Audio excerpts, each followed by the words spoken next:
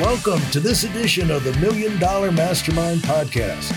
This is where we pick the brains of high achievers from all walks of life and get their hard-earned, real-world insights on winning.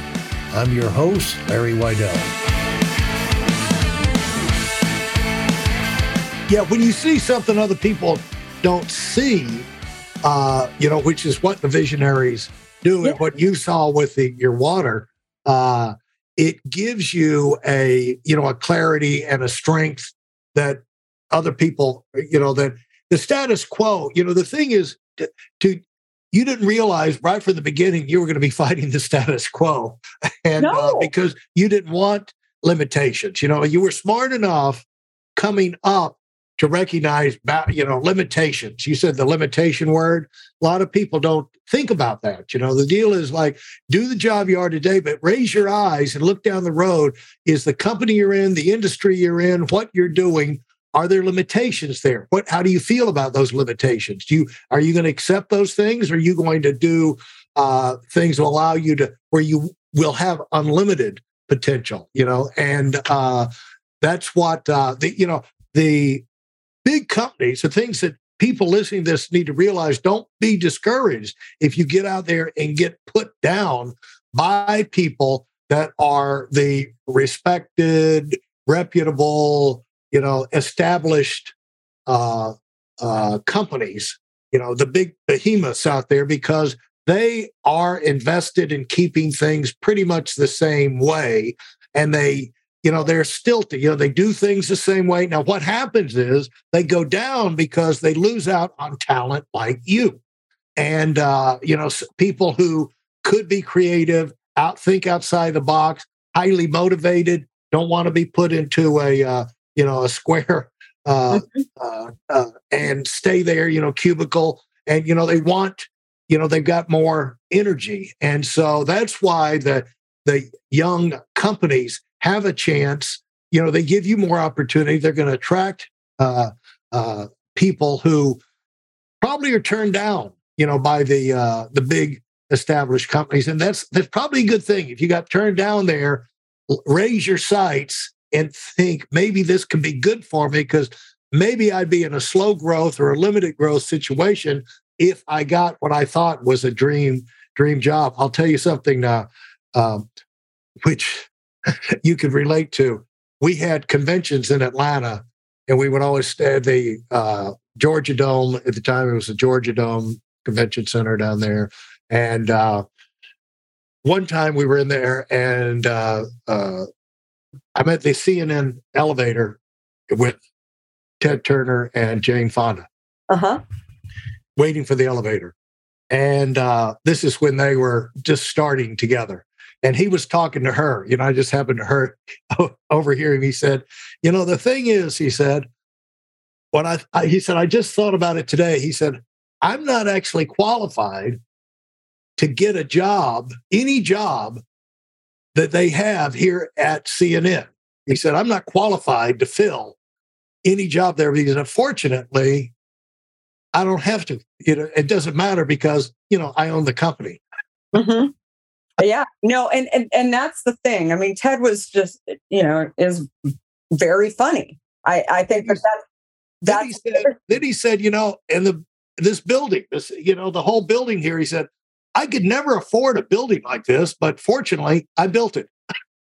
Yeah, no, it's so funny. I mean, it was, So when I left that and moved to San Francisco, I was actually, my husband, my fiance at the time, was graduating from law school and wanted to do this thing called technology law. And no one was doing technology law in 1994. So we moved, and I thought maybe I was taking a break, but I thought maybe I go to a regional office and work at CNN and do what I was doing. But instead, I thought maybe I'd do something else. I mean, right.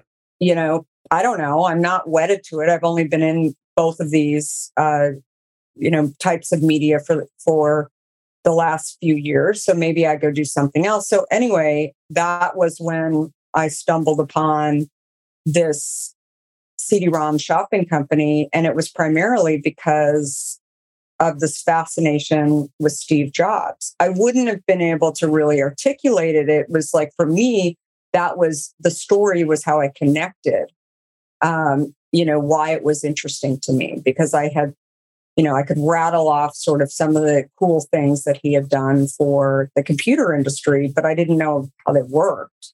And I think go ahead. Do you remember what the guy told you about his experience for what it was like to work with Steve Jobs? Well, I think, he would say that he was, very much how I think most founders are, that he had strong opinions. He was relentless in actually focusing on, what was kind of the goal and getting it done. And he, the interesting thing for me, sort of thinking back on it, is I think he definitely micromanaged. Yeah. Many people who worked alongside him that I've, been fortunate to meet over the years. But I think that, looking at sort of the most successful founders in many different industries, which I've been really fascinated and have studied, I think that there's a consistent thread amongst, you've got to be able to lead a company. You've got to be able to have that vision in order to get people to jump in the boat with you, right? Yeah. And I think what Steve was probably doing, while supporters may call it micromanaging, I think Steve was very good at hiring people who knew more than he did. I think primarily because he wanted to learn from them, and he wanted to be better. He wanted to win, right? He had an idea and he hired people probably because he was curious about things and he wanted to achieve things. So that was, really smart. But I think more than anything, you have to keep pushing the line forward for people and setting goals. But sometimes that's hard, right? I think that especially if you're not articulating the goal and the new goal constantly, it just depends. But I think that the other thing about Steve that's obvious to anybody listening is, that he was about simplicity and about the messaging, and that the consumer didn't need to know how things worked. They just needed to know that they did. Right.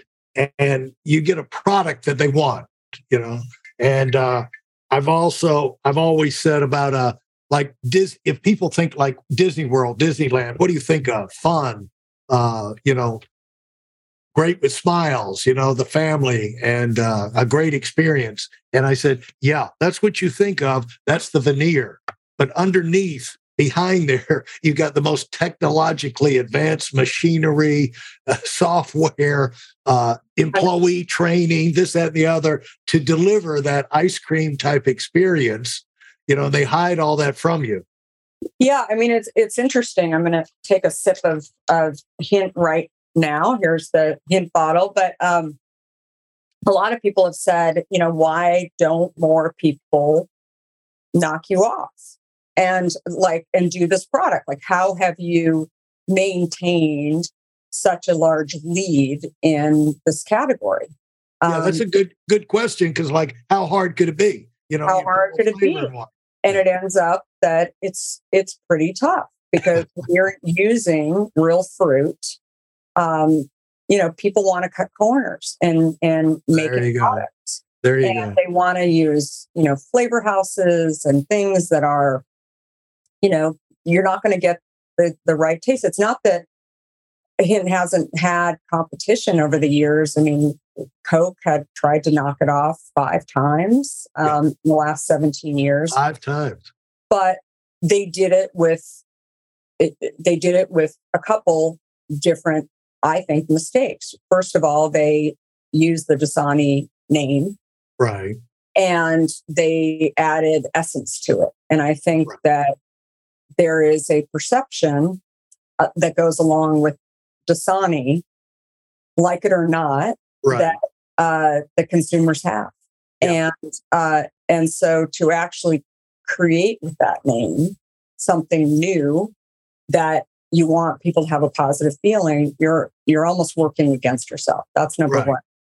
And number two, they used the cherry syrup that they probably use in cherry Coke to actually, create the product. But what was fascinating to me, and it's something that, I talk about in the book too, I used to think primarily because people would tell us this, especially when we were early on trying to get shelf space or raise money. They're like, as soon as Coke or Pepsi comes out with a competitive product, you're toast. I mean, Right. Yeah. you're done. And so many investors or potential investors would say, we're not going to invest in you. And it actually ends up that started to happen. Those were really like bad days for me mentally, because I thought, okay, this is the beginning of the end now that Coke and Pepsi have launched competitive products. But it ends up that competition is actually a really good thing because they help bring awareness to the category. Uh-huh. Right. And Yeah. so Right. it's not to say that it wasn't disruptive. I remember the first time at a major retailer, Target.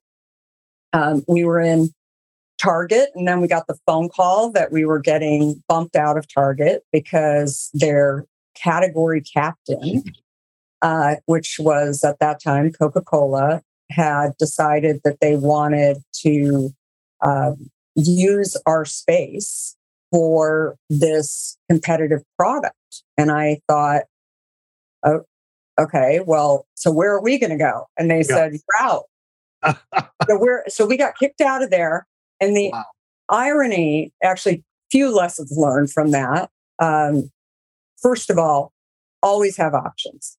Always have options. Always have options. You're the leader. Look down the road, see what's coming. And you can be mad, you can be sad, you can hate Target, you can hate Coca-Cola, you can do all these things, but the real problem is you have nowhere to go, right? And so that's really what you're most upset about, because you didn't have options, and you can sort of play that strategy out for lots of different bad situations that could occur along the way. But what ended up happening is they not only got the space that we had in Target, but Coke also got more space than we got. And because they were, important customers to Target. And then about 3 months later, we got a phone call from Target, and they said, Coke decided that they don't want to, the numbers weren't good enough for them. They didn't sell enough product, and they aren't going to do this category anymore. And we actually like the category. We have consumers that want the category. So we're inviting you back in, and not only inviting you back in, but you get the additional space that Coke had. So we gained space. I mean, never thought that would happen. Never thought. Yeah. And so every time a competitor launched, we gained space. Yeah. Amazing. Because they wouldn't be able to, and that's the other thing that I learned about if you have this is the mentality of large companies. So their success measurement is different than my success measurement. Right. There you go. And so they're sitting there looking at comparing their numbers to Smart Water or Coke or, whatever. And I mean, I'm just looking at, growth for my brand and trying to figure out how I keep gaining space. And so the more times that they continued to come into the space, by the time it happens, the second time, I was excited when we had competition. And that, frankly, is, a big business lesson that I share with people over and over again, that if you actually have multiple people in your category, it's I'm not saying that it isn't scary at times, but it's like, focus on what you can control. Yeah. Thanks for listening to the $1 Million Mastermind. If you felt there were any valuable takeaways from this episode, please take a minute and leave us a 5-star review. Your feedback is important and really helps us get the word out to a wider audience. Remember, we have a valuable webinar that is absolutely free. Register for it right now at whitealumwinning.com. Thanks for listening.